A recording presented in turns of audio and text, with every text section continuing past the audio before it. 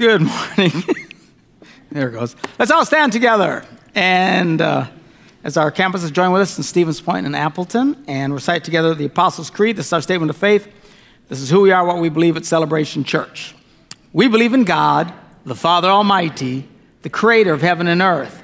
We believe in Jesus Christ, his only Son, our Lord, who for us and for our salvation was conceived by the Holy Spirit, born of the Virgin Mary, suffered under Pontius Pilate, was crucified, died, and was buried. He descended to the dead, and on the third day he rose again. He ascended into heaven and is seated at the right hand of the Father. He will come again to judge the living and the dead, and his kingdom will have no end. We believe in the Holy Spirit, the holy Christian church, the fellowship of believers, the forgiveness of sins, the resurrection of the body, and the life everlasting. Amen. You may be seated. Good morning to all of you, and happy Mother's Day to everyone here and over in Stevens Point and Appleton this morning. Good morning to all of you. Trust the service has been meaningful for you so far. We are in a series called Faith 101, discussing basic spiritual concepts that many of us already know because we've been in this for quite some time. But as we go along and the church grows and newer people are coming in, they don't understand some of these fundamental things. It used to be in America that everybody, whether they were devout or little demons, all were forced to do some kind of religious training. You know, Sunday schools, or you had to go to catechism or something, where you got drilled at least the basics of faith. As we go along, more and more people now come into church and they have none of that, and they don't know much about anything. So we're just kind of going back to some of the basic ideas of faith to kind of clarify. Otherwise, it gets kind of confusing for people as they start to experience their faith in today's world. Now, we've already done, this is our probably fourth or fifth one so far. The first ones, we pretty much dealt with just two basic questions. One is, does God do everything? And the answer to that is no. Not everything that happens is God's responsible for. Why is that important? It's amazing how many people get really bitter and angry at God because something bad happened to them, when in fact God had nothing to do with it. You know, why'd my cat run away? Because he left the door open. You feel, why did God let my kitty run away? It wasn't God. It was you. All right?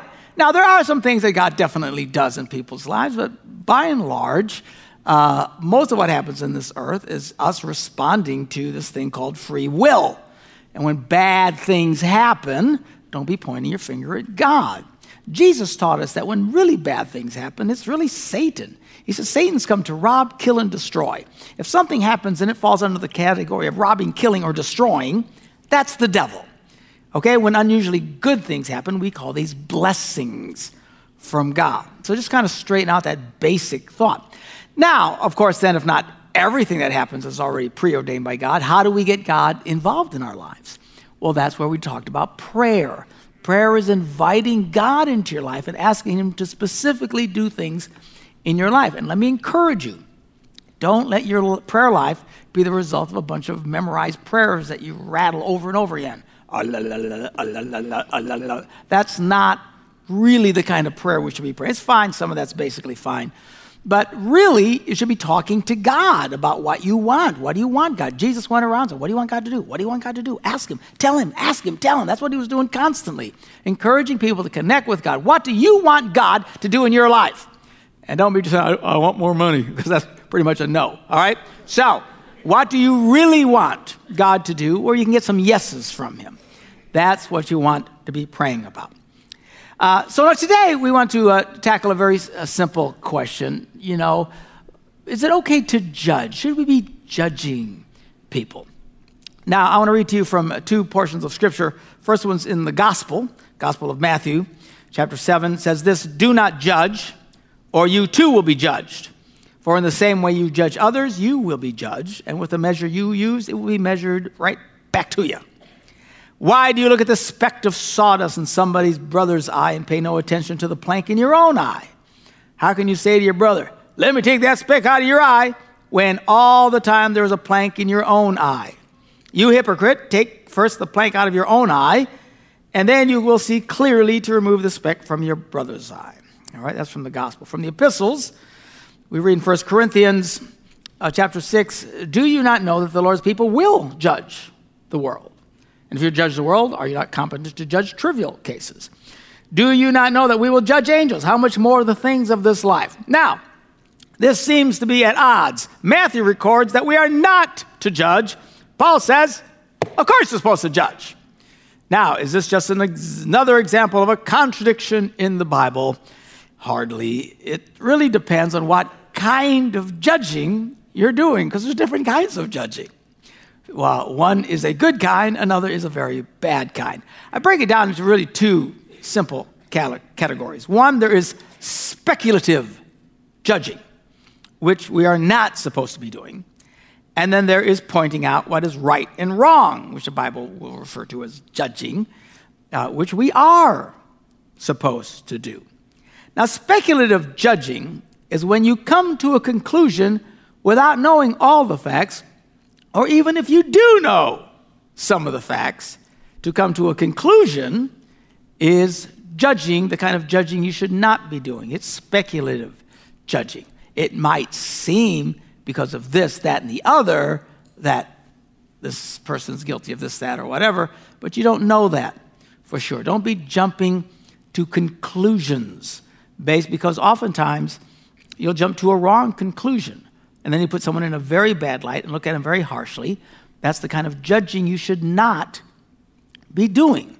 Speculative judging, another way of looking at it, is when someone does something and you don't know why they do it, so you give the reason why. Why'd that person do that? Because it's a big fat jerk. Well, you don't know that, all right? Why didn't he do it? Because he hates me. You don't know that either. You're adding the why to someone's deal, all right?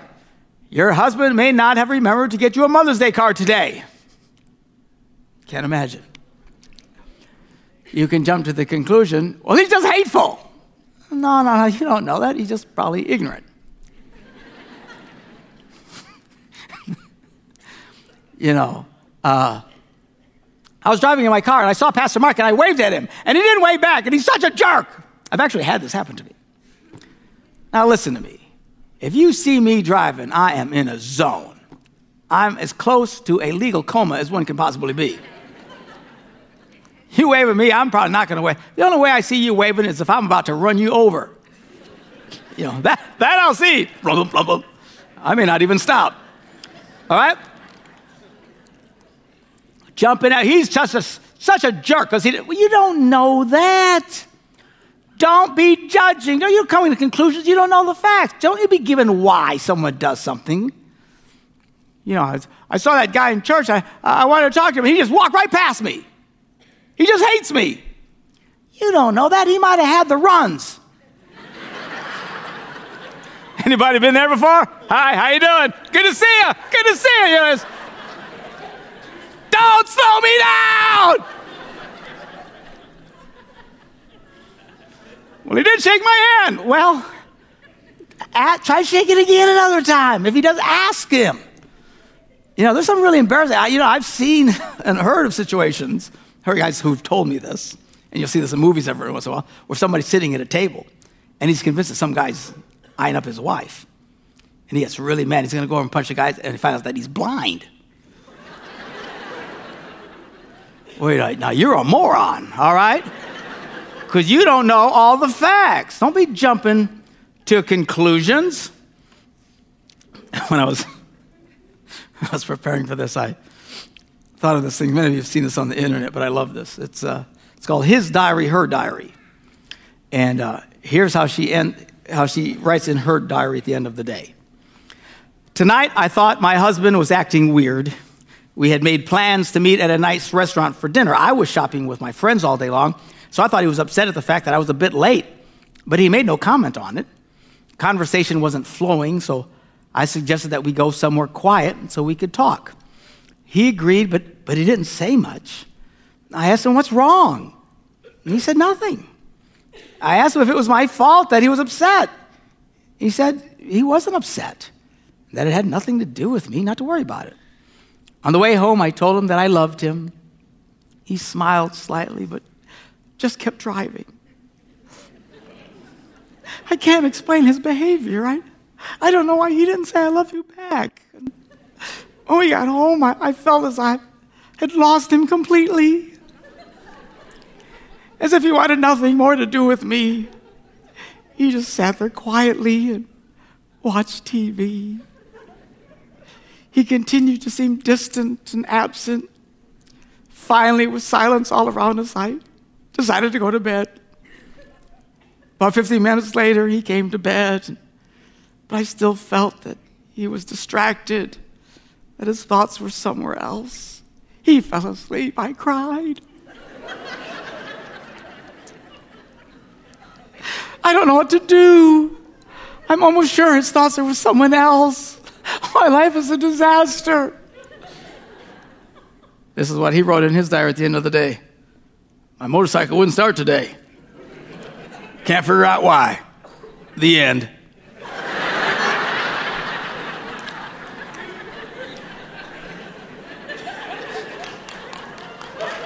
Yeah. All the men. Amen. Preach it, brother.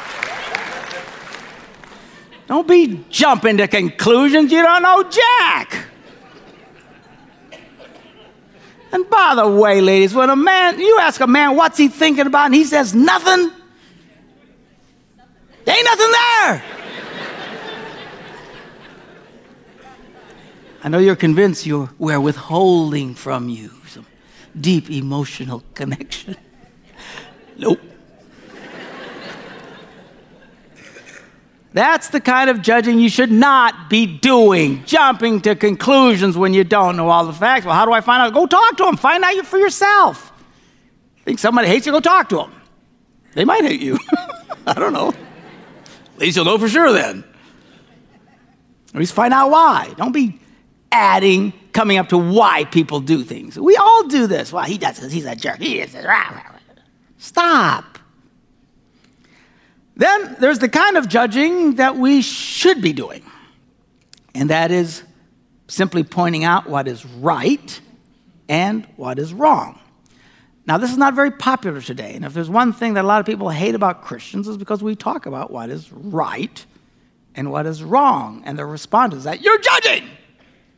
Well, not the kind of judging you're thinking about. That's not judging. That's just, it's right and it's wrong. If you literally see someone doing something bad, and you point it out, they yell, "Don't judge me!" You see someone stealing at work. Hey, you shouldn't be stealing at work. Don't judge me! What? I'm not judging you. You're stealing. Now, why you're stealing, I don't know.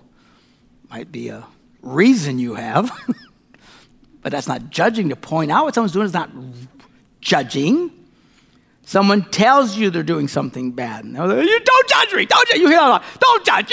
Jesus said don't judge. You know, it's amazing how many people who do really bad things and never been to church ever in their life and never read the Bible, but they quote that part of the Bible. Bible says don't judge. Yeah, what else does the Bible say? I don't know. Don't judge me. Don't judge me. You know, if somebody come to me in a conversation and say, I'm committing adultery. I said, well, you're not supposed to be committing adultery. Don't judge me. I'm not judging you. You told me. You know what I'm saying? I killed somebody. You're a killer. Don't judge me. You said you killed them. Don't judge. You judge. Don't judge. Everybody judge. You hear this so much in the world today.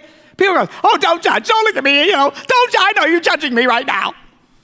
Really? Check your medication. Just relax. I don't. These people know what judging is. Reminds me of The Princess Bride. I love this movie. If you've never seen this movie, you ought to see this movie. It's a great movie. One of the great movies of all time, in my opinion, which means I'm very twisted. But it's a comedy. It's just this romantic, insane, very funny thing. But anyway, there's this little guy in the beginning, first part of the film, that he's this little Sicilian guy. And he always says, "Inconceivable! Inconceivable!" And whenever he'd say something was inconceivable, it would happen. Which is a little odd, because inconceivable not only means it's not possible, One can't even conceive of it, of being possible. Hence, inconceivable. So everything that would happen, he said, inconceivable. And it would happen anyway. And there was this Spaniard with him, Inigo Montoya. My name is Inigo Montoya. You killed my father. Prepare to die. Right? Says it over. It's hilarious. Anyway, Inigo Montoya listens to him going, inconceivable. Finally says, you keep saying that word. I do not think it means what you think it means. That's what I think when people say, no, don't judge me. It's not judging.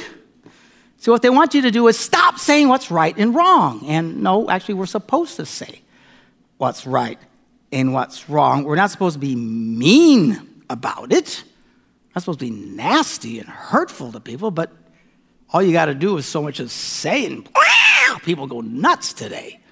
But as people of faith, we are, Jesus said, we're supposed to be the salt of the earth, the light of the world. We're supposed to be there, the conscience of the world, reminding people of just basic morality. Now, what they do with it is up to them, but we still will say, you shouldn't steal, you shouldn't lie, you shouldn't be committed adultery, you shouldn't do all these. It's not that long of a list, to be quite frank. It's not even that much, but people get so mad today, and they scream you're judging, but that's not judging. John the Baptist got himself in trouble because he pointed out that what Herod was doing was wrong. Herod, brother, was married to this chick, and he liked the chick, so he steals the chick. So now she's living with him. Well, that's wrong. You know, you're not supposed to take your brother's wife. And John the Baptist pointed that out, and he got arrested. And the chickie poo so hated John that she orchestrated to have his head cut off. That's how he got his head cut off, just because he pointed out you shouldn't be doing that. We're supposed to be talking about what is right and wrong. Sadly today, people don't want to feel bad about anything. We live in such an insane culture today that is so politically correct and insane. We believe it is now a right never to feel bad. You know, you can't say certain words, you can't use certain phrases, you can't give certain opinions. In universities today, you got whole groups of college kids who protest certain speakers coming, no, we don't want to hear. You know, they think they have a right not to hear something they don't like. It's just getting crazy. Churches have gotten caught up in this nonsense, and their main goal in life is never to make people feel bad. And I have this very strange concept that if you do something bad, you should feel bad. People, as I travel around the world, I'm in all kinds of churches all the time. I'm in churches that are so opposed to what we think. But I go anyway. Why do I go? Because they asked me to come. I felt a long time ago, I used to go to churches that I know were really, they were super way out there doing all kinds of crazy stuff. And I thought, should I be going to these churches? And I felt like God put on my heart, look, I didn't call you to go out into the world and fix everybody's theology. I called you to talk to them about relationships. And that really set me free. I thought, so when I go out, I don't try to fix anybody's theology. When I'm here, I try to fix your theology because that's my job here. All right, but it's not my calling. But as I travel around, if there's one thing I hear all the time from churches today, every time I hear it, I just want to scream. But I just shut up. And that is, we don't want anybody to feel guilt or shame. We don't want anybody to feel guilt or shame. These are churches who never talk about it. They never are the light of the world that they're supposed to be in terms of talking about basically what is right is wrong, which is the truth. They think they'll attract more people if you don't do that, when in fact, you don't really attract more people when you do that. Every church that has adopted where they totally refuse to talk about what's right or wrong eventually dies.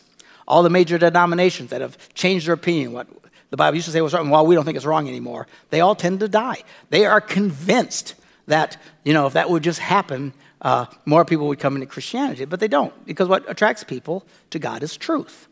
And people want, not meanness, but truth. And there's a difference. I read so much about the millennials today. The millennials today, they don't want you to talk about what's right and wrong. They just talk about love. Millennials. Most of these millennials can't even spell the word millennial. They're convinced, I know the Bible says, but who cares what the Bible says? We need to reevaluate. That's a big thing today, especially in sexuality. Everybody, we've got to redefine what the Bible says and stuff like that. No. It's still right is right and wrong. You don't have to hate anybody about it, but it is what it is. So we just talk about the truth. But this idea of knowing, we don't want to talk about truth because we don't want anybody to feel guilty and shame. And the worst thing you can do is make people feel guilt or shame. And I think that's absurd. The only people in the world who don't feel guilt and shame are psychopaths. That's what a psychopath is. Look it up. You doubt me? Look it up. A psychopath is a person who never feels guilt or shame. Jesus told us to go in all the world and make disciples, which are disciplined followers. He didn't go all the world and make psychopaths out of people. I have this strange concept. If you do something guilty, you should feel guilty. You do something shameful, you should feel shameful. Doesn't mean it's the end of the world. We believe in forgiveness. That's why we talk about forgiveness. But if you talk about what's right and wrong, it's not wrong with me. I don't need forgiveness for anything. And that's not helpful to people. I hear people say, I don't like going to church because they make me feel guilty. Well, hello, maybe you're guilty. Have you considered that?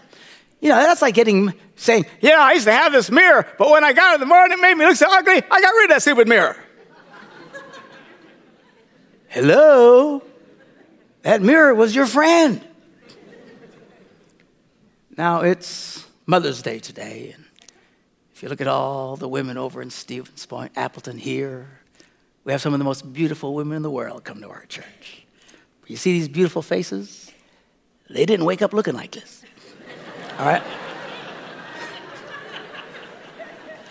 You would be shocked.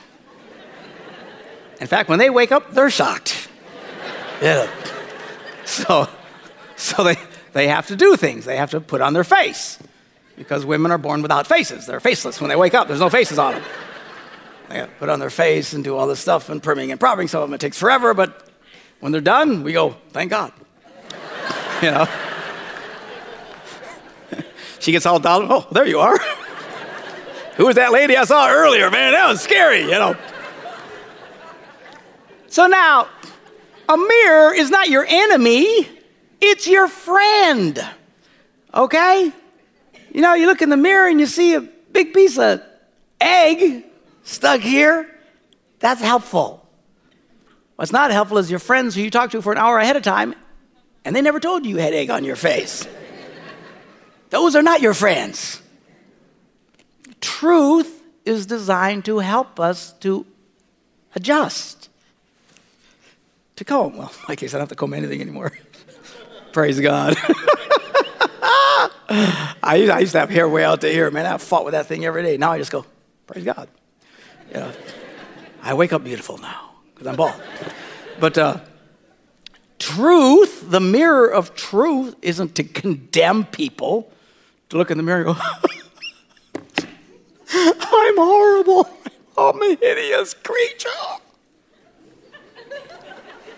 No, it's there to help you. Oh, fix it. Well, so adjust our lives to the truth. This idea of never trying to people feel guilty or shameful about things is absurd. Sadly, much of the Christian community today has abandoned talking about anything that's right and wrong because we're afraid of making people upset. But to what end? As a result, the very people in our churches today are clueless about some of the most fundamental truths. Now, not our churches. We talk about these things. We're not afraid to talk about it. We're not hateful and mean to people. We just tell you the truth. But boy, you talk about one area today where people have no clue. It's when it comes to the area of morality. Don't worry, it's Mother's Day. We won't get graphic. But people I get emails all the time. Pastor Mark, from people all over the world, literally. And they say, Pastor Mark, I'm really involved in church. I'm one of the elders of our church and stuff, but I'm committing adultery and stuff, but we really love Jesus, and we pray together. I mean, they say that completely clueless. They truly have no idea that what they're doing is wrong. I mean, when you've got millions of Christians all over the world today who have no idea that what they're doing and committing adultery is even wrong, you got to, what in the world are these churches teaching? Me and my boyfriend, we really love Jesus. We're in the worship band, but we fornicate our brains out, but we really love God. I get these emails. I'm not making it up. And it's like, hello? Now, to give you an idea of how far we've fallen since the whole sexual revolution, the church abdicating any kind of, because we don't want to get people upset, just change the rule that they're talking about, and you'll see how shocking it is. Me and my boyfriend really love Jesus, but we kill people. Not good people, just bad people. And we bury them deep in the backyard so the neighbors can't smell them. You know, that's... You'd be shocked. Me and my boyfriend, we really love you, but we lie to old people. And we go in their homes and tell them something really scary and stuff. We walk out. You'd be mortified. You're what? Me and my boyfriend, we love Jesus. We serve community every Sunday, but we steal from people.